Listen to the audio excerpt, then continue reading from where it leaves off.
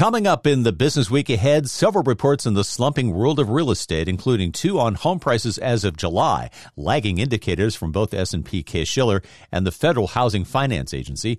Economists at Pantheon Microeconomics estimate existing home prices fell 0.7% in August, the third monthly drop in a row.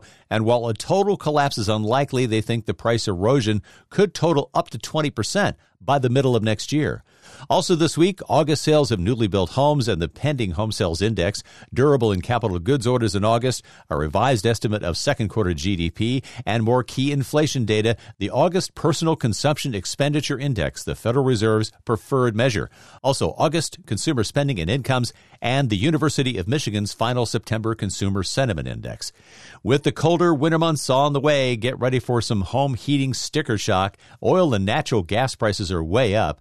Some cost-cutting tips from NBC senior consumer correspondent Vicki Nguyen. Start by asking your energy company if they provide free energy audits. That's when someone comes to your home and shows you how to make it more energy efficient. They can offer simple fixes like closing curtains to keep the heat in or turning ceiling fans to spin clockwise to push warm air down.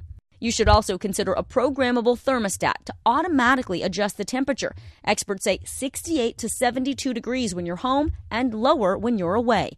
If you can, invest in better insulation to prevent heat loss through places like your attic, walls, and windows. And call your utility company to ask about payment plans.